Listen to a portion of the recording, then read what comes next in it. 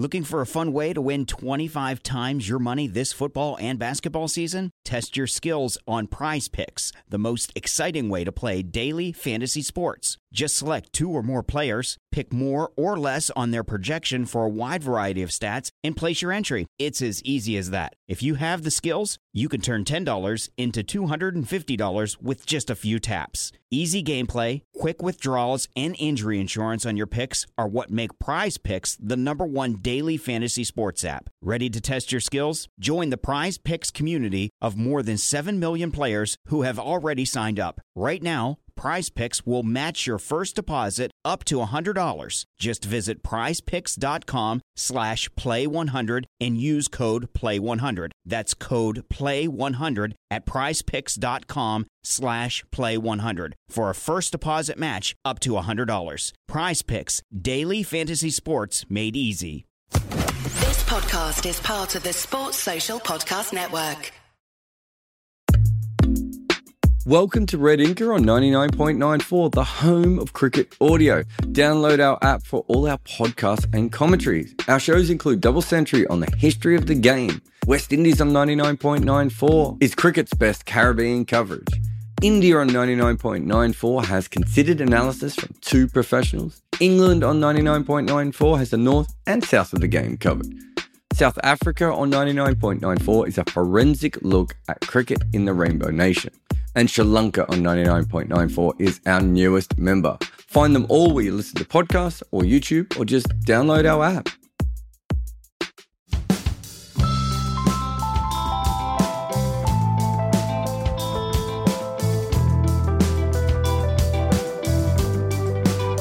Welcome to Red Inker, which is part of the 99.94 network.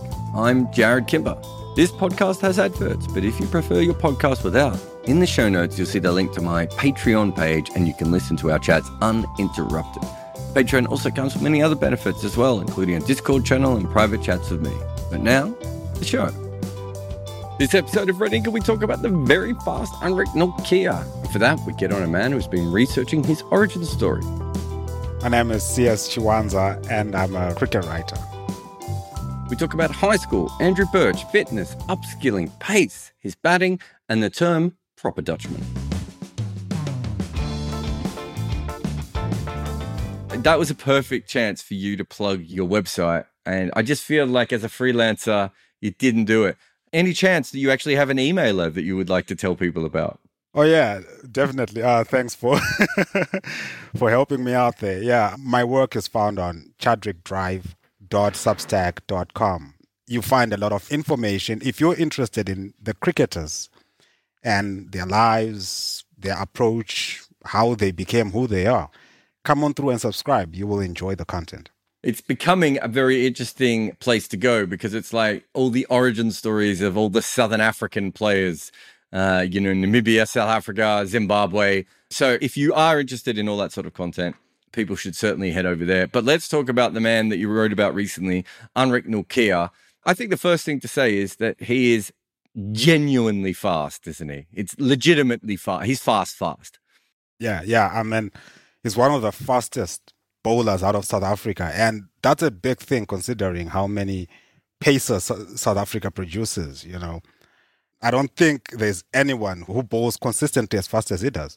And I think consistency is probably the major word, actually, that you just used there. I wonder if Mark Wood is probably the only other bowler who probably regularly hits the high heights. But it is, for me, that consistency of pace and that he doesn't drop off pace either. And he doesn't have spells where, he's lacking. He seems to always be above 90 miles an hour, consistently at that mark. He's a little bit of a machine when it comes to a pace bowler. Yeah, he is. And the thing about him, I think it's the action. I don't think he was taught the action. He was helped to improve it, but no one really taught him how to be that fast or to bowl the way he does. And the weirdest thing about that is, in the beginning, he had dreams of playing rugby, like most kids do in South Africa, especially when they don't go to the elite schools, the elite cricketing schools. He went to some Brandwag. It's not really known. And when I spoke to his coach, he told me that the people he mentioned did not even play first-class cricket in South Africa as some of their alumni. And so for someone to be that fast with that background, it's a bit mind-blowing. Yeah, and it's quite rare, isn't it, for top-level South African player now not to go to a school where other top-level South African players have gone to. And so he did really break through from a different region. His childhood coach was Andreas du Plessis. Well, that was his high school coach, I should say. What was he like when he was a young bowler? Was it always obvious that he was quick? Yeah, I think so, because according to du Plessis, even though he really liked his rugby, he did like his cricket a lot. And he used to bowl in the nets quite a lot. And he just had this fast action that he had. He was always fast, but there was work to be done, but he was just fast. A little bit of grass on the wicket is good, but too much and all hell breaks loose. Not enough and things can go sideways very quick. The same is true of your pubic hair. And you don't have a groundsman who smells like fertilizer telling you what to do. No, you are the curator of your own pubic pitch. So if you're having trouble grooming your pitch, what about Manscaped? They've invented a sleek, well-designed, optimized trimmer that helps you shave your balls. I've used it, and it's incredible. It's good enough to use at Lord's. So get 20% off and free worldwide shipping with the code REDINKA, which should be easy to remember because that's the name of this podcast. And you just put that in at manscaped.com. That's 20% off, free worldwide shipping, manscaped.com. The code is REDINKA. I always thought this podcast took balls more seriously than anyone else. Then I tried Manscaped. Yeah, and the other thing about him now is that, as we sort of move on with his career a little bit, is that even though he was very fast, he wasn't one of those people who was pushed when he was 18, 19, and 20. There wasn't that sort of hype around him. Like almost, for me, it's like, Brevis and Janssen and those sort of people. I heard whispers about them beforehand. And, even someone like Devon Conway, I remember whispers around him, even though he didn't make it in South Africa, right? And you hear those sorts of stories about those sorts of players.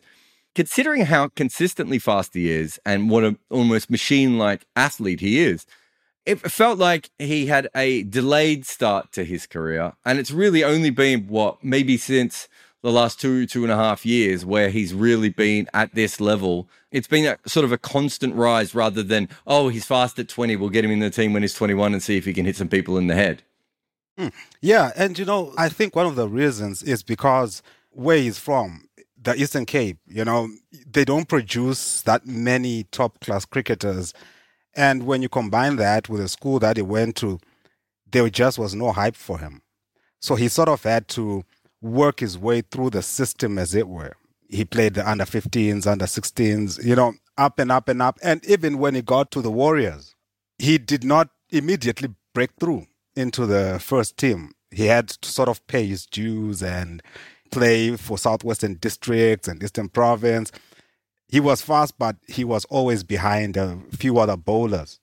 Who were some of the bowlers around that period? Like, are they major bowlers or are they just like first-class bowlers that were keeping him out of the spots? It was really first-class bowlers. There were no major bowlers that were in his way.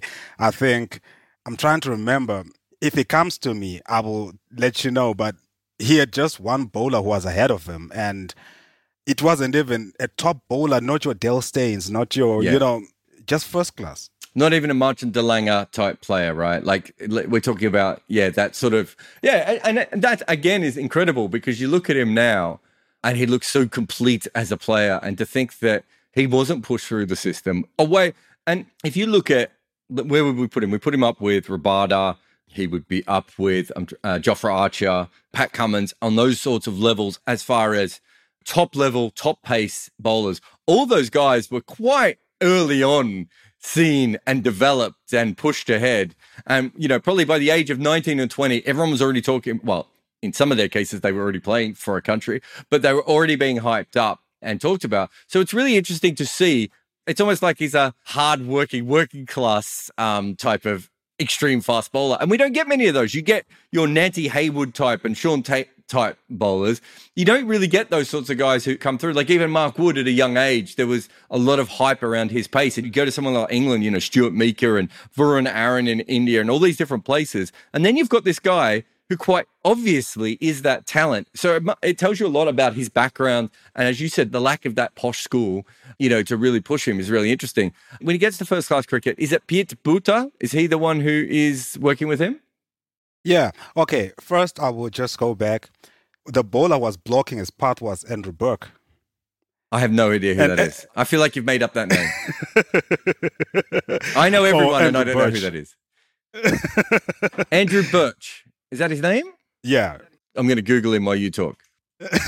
I think his highest achievement was South Africa A. He never went beyond that. And I'm honestly looking at a picture of him now, and he could be standing next to me in my office, and I would not know who he is. Andrew Birch, let's have a look. 99 games, bowling average of 26. So, yeah, just a really good, strong, first-class career, 330 wickets. Nothing wrong with him. But as you say, let's have a look. Yeah, South Africa under-19s and South Africa A.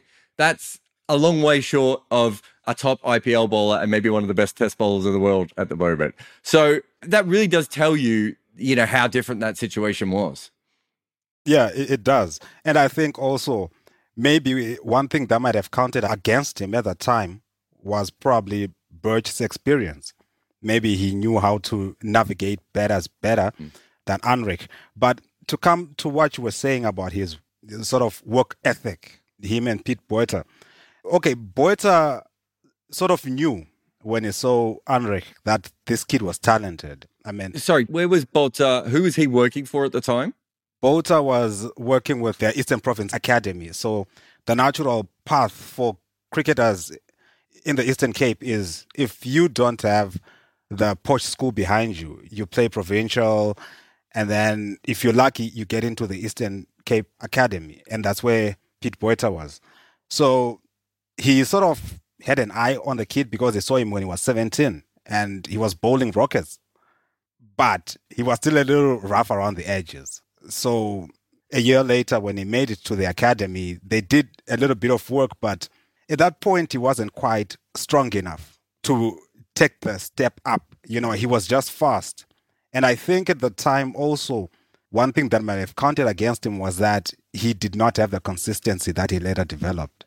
Yeah, I mean, the consistency is really interesting. The other person that you mentioned, was it Drickus Saiman? I don't know how to pronounce that at all. I've probably done all that wrong.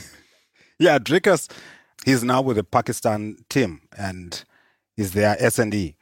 Drickus also is another local guy, as it were.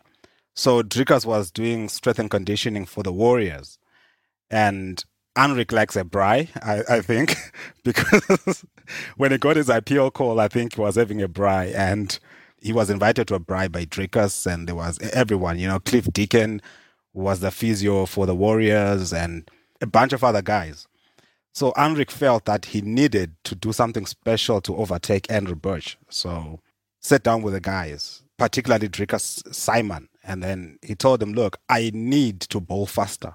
And he was already fast at that point, but he felt that he needed to bowl faster to sort of blow everyone out of the water. And so the only thing that Drickus could do for him was to get him stronger so that he could achieve that consistency. And it was a 4-week program that they had to undergo. In the first week, just general strength training, and then they would develop it from there. I think the most difficult part for Anrich was the endurance part because they had to build endurance within him. And I'm not quite privy to the details, but what I've heard is that was the killer. That is what made him as strong as he was. And after that, they did the explosive strength for him to be able to bowl at that high speed.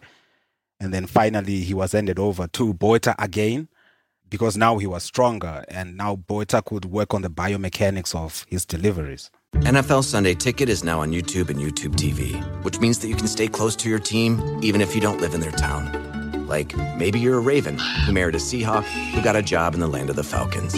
With NFL Sunday Ticket, you can watch your team's out-of-market Sunday afternoon games no matter where you live, because you shouldn't have to change teams even if you change towns. NFL Sunday Ticket, now on YouTube and YouTube TV. Go to youtube.com/presale to get $50 off. Terms and embargoes apply. Offer ends 9/19. No refund. Subscription auto renews. So, I mean, it does sound like a story of he didn't have a lot of skills, but he was fast enough to be in the system, right? And then you've got these two guys, one of which just molded his technique a little bit, and the other one basically gave him the ability to bowl that little bit faster. But I think maybe the most important thing is the ability to bowl faster for longer than other people. And it'd be really interesting. I know that South Africa never used him this way, and you probably never would. But it feels like, I don't know if you might be old enough to remember that Patrick Patterson would sometimes bowl these really long spells for the West Indies, where he'd bowl really long, fast spells. And we haven't had anyone do that. I'm trying to think of who the last player was, but, Pat Cummins maybe occasionally does it, but it's not how we use fast bowlers anymore. But you could actually use him in that almost that dual role of bowling 7 or 8 overs from one end, but doing it at 90, 92, 93 miles an hour. And that's kind of what those two guys built, wasn't it? Yeah, exactly. They sort of built a machine. And, the cool thing is, until now, I don't think he has a lot of change-ups. He steams in, bowls really fast, and uses pace to destabilize the batter. And because he has that consistency and that endurance within him, and on the other end, we have guys like Lungi who bowl short spells because you cannot risk bowling Lungi for long spells. Otherwise, you might bowl him into the ground. So when you have someone like Anrich bowling on one end, you can sort of give him a longish spell, drown the opposition under a barrage of fast bowlers the way he does it. It's a very good thing to think about. But then they use him sparingly, which is a bit weird. Well, I suppose it's just a protection thing. Also, South Africa have 5 bowlers in their lineup, so they can use him that way, which also makes sense. I think the interesting thing is, so I first saw him, I think it was when he played the India series, when he was on tour in India, and he bowled almost gun barrel straight.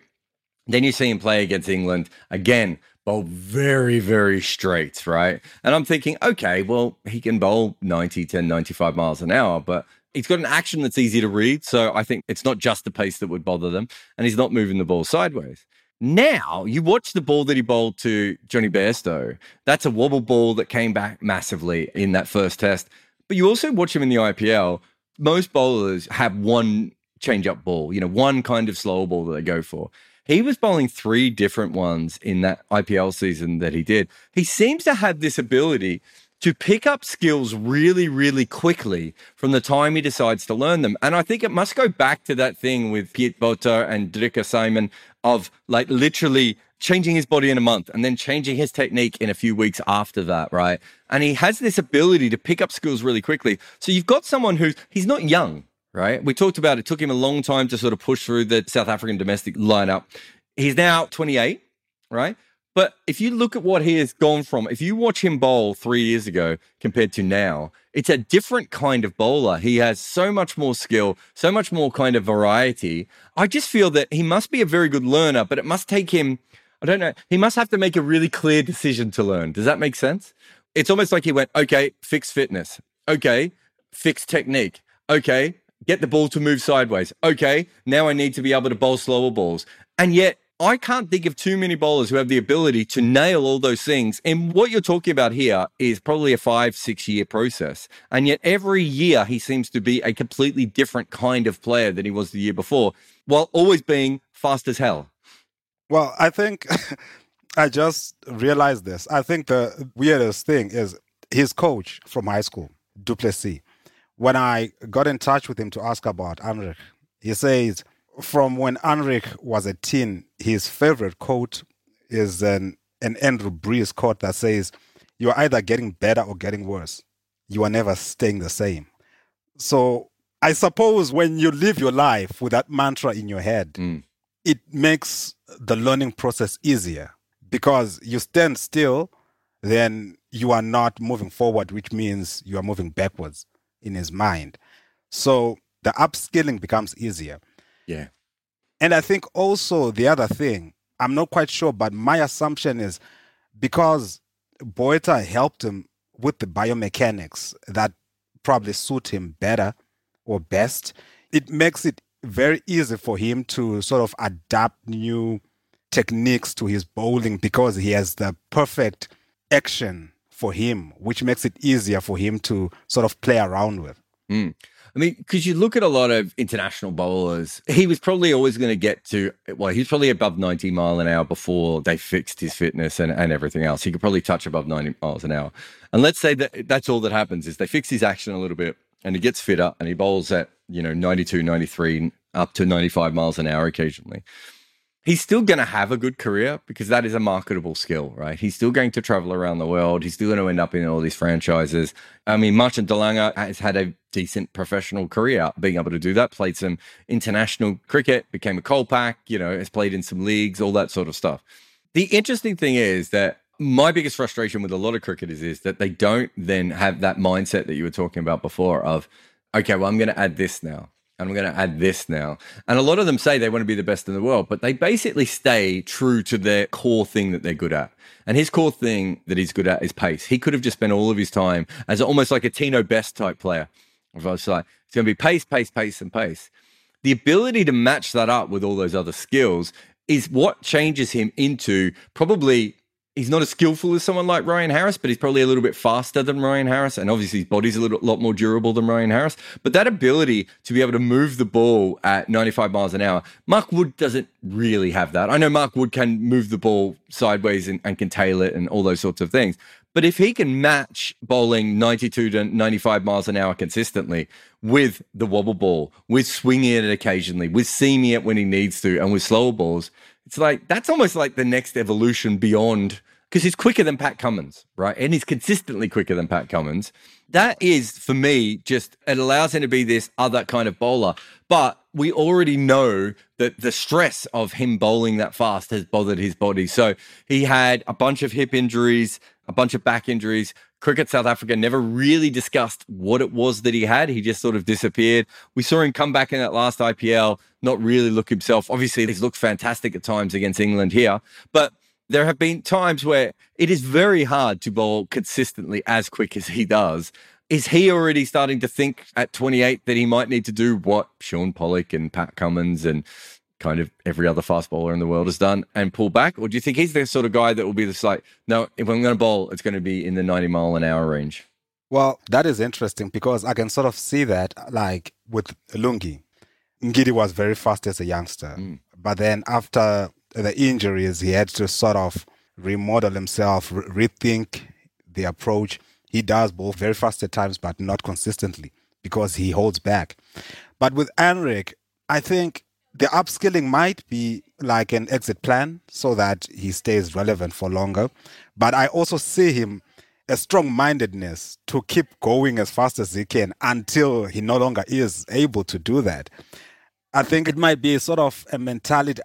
I picked up this phrase that, there's a small franchise mentality where you feel like you have to constantly prove yourself because you are from that little franchise that no one looks at. So I think he might have that. And my assumption is he will keep going as fast as he can until he just cannot and he has to change and go to lower speeds. But I see him going as fast as he can for the next couple of years or so.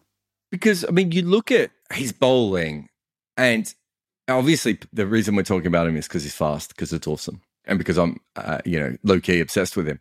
But when he bowls to the tail, for instance, right, he's not just bouncing them all the time. I think he might have, I can't remember if it was in a press conference or if it was to Fidos, but he was talking about the fact that he doesn't try and bounce the tail as much. Like, it's not an accident that he doesn't bounce the tail, right? So there is a lot of thinking to his bowling that perhaps, we don't see because it's hard for us to see beyond the 95 mile an hour beast that he is.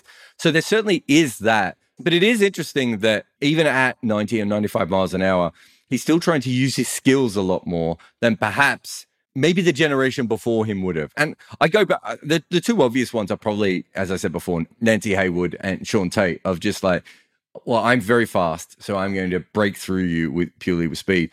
Even though he's probably in that pace bracket, and you can put Mark Wood in that kind of bracket as well, it does feel that he wants to be known as someone who can hit the top of off stump, who will work batters out, right? And he'll go for runs, which is fine, but there does seem to be a slightly different element and a different thinking. I suppose what I'm saying is there's less of that sort of wild man fast bowler in him, trying to hit tail-enders on the head and everything else. Is that something that came through, when you were talking to the people who knew him well?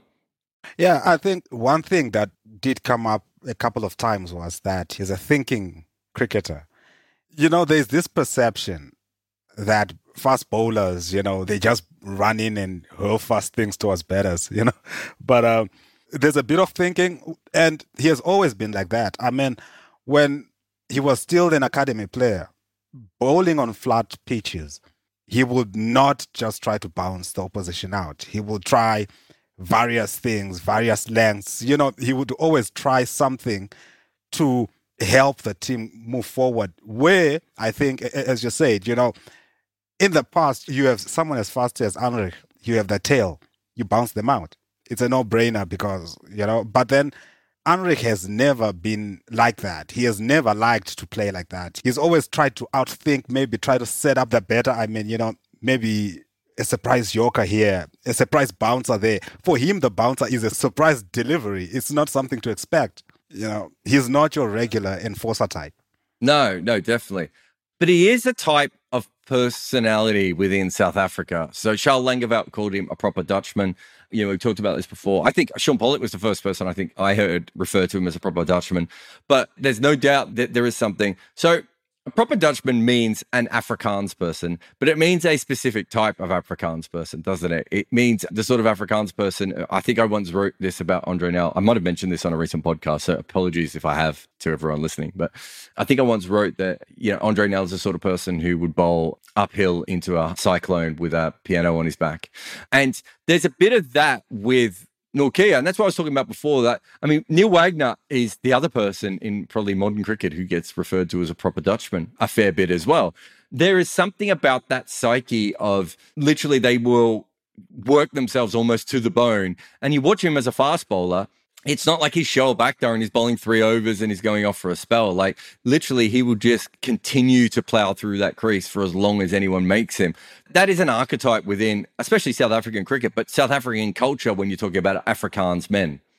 In Afrikaans, I think you have heard this a lot. There are 3 pillars: family, God, and sport. Most of the time is rugby. So, but then, when you have those 3 pillars, you give your all to all of them. You will not rest until you have achieved the best that you can for all the 3.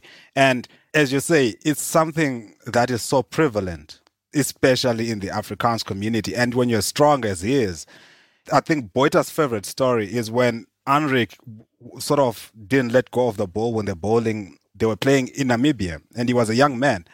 They had a spinner on one end, and it was a flat pitch, dead. But he felt he could do something with the ball. He kept running in, trying everything that he could, bowling as fast as he could. And on the other hand, the spinner just took wickets. And Anrich was happy because he was doing something meaningful with the ball, destabilizing the batters, giving the spinners a chance. So it's that kind of psyche, as you mentioned, that is within him. He will sort of run himself to the ground for the team, as it were. I think my favorite story of him is really random, considering that I love watching him bowl. But do you remember, and I'm going to say it was in Pretoria, I think it was in Pretoria, where he batted for 3 hours against England. So it must have been within his first 5 tests, I would have thought. And it was really Paul Harris, Jason Gillespie style batting. There was no back lift. It was just I'm just going to stay here as long as I can. And he batted for hours and hours. And you just got this feeling that there was something really about him within his psyche that was destined to get the most out of himself. And at that stage, if he'd disappeared, I don't think anyone in South Africa would have been going, we've lost one of our best bowlers. Everyone would have been like, we played a few games and he left. It really is. You could see from that batting innings and how much he prides his fitness, how much he tries and all that sort of stuff. This is a person who has done everything he can to get the absolute most out of himself. You mentioned the batting. I asked because I've always felt that he sort of loves his batting, the tail ender who just loves his batting. And I asked around, and the response was the same. His eyes light up when he's putting on his pads to go into the nest to do his batting practice. He doesn't see himself as an all-rounder or that he could grow into one, for example, how Cassius does. Cash sees himself as a prospective all-rounder, but not Anrich. Anrich just thinks that as long as he can bat as best as he can, he might help the team. He doesn't mind not scoring runs. He will defend all day if needs be. It's sort of wrong to say single-mindedness, but because once you say single-mindedness, you sort of remove the whole aspect that is a thinking cricketer. But then he has that doggedness about him when he sets his mind on something, he will put in 110%, as Du Plessis says. He will go quietly about his business. 3 out of 4 days a week when he was in high school, 3 out of 4 days a week, you would find him in the nets, either alone or with someone throwing. If he's with someone is throwing balls at him. If he's alone, he's running in and bowling as fast as he can. And, you can see all that in his game. But thank you very much for joining us. Chadwick Drive is your emailer. Just get yourself another plug in there. But thanks so much for coming on the podcast. I enjoyed my time. Anrich is a special guy.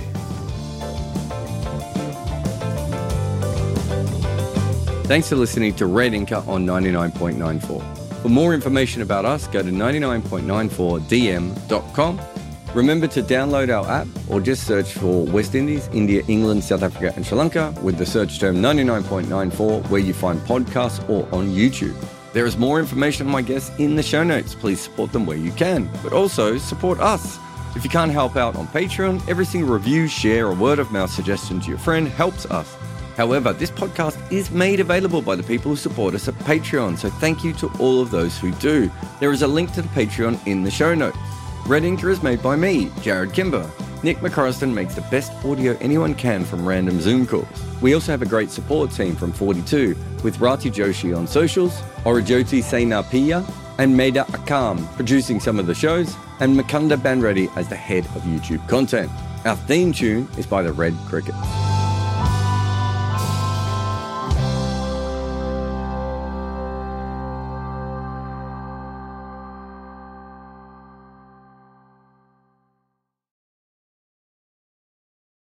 Sports Social Podcast Network.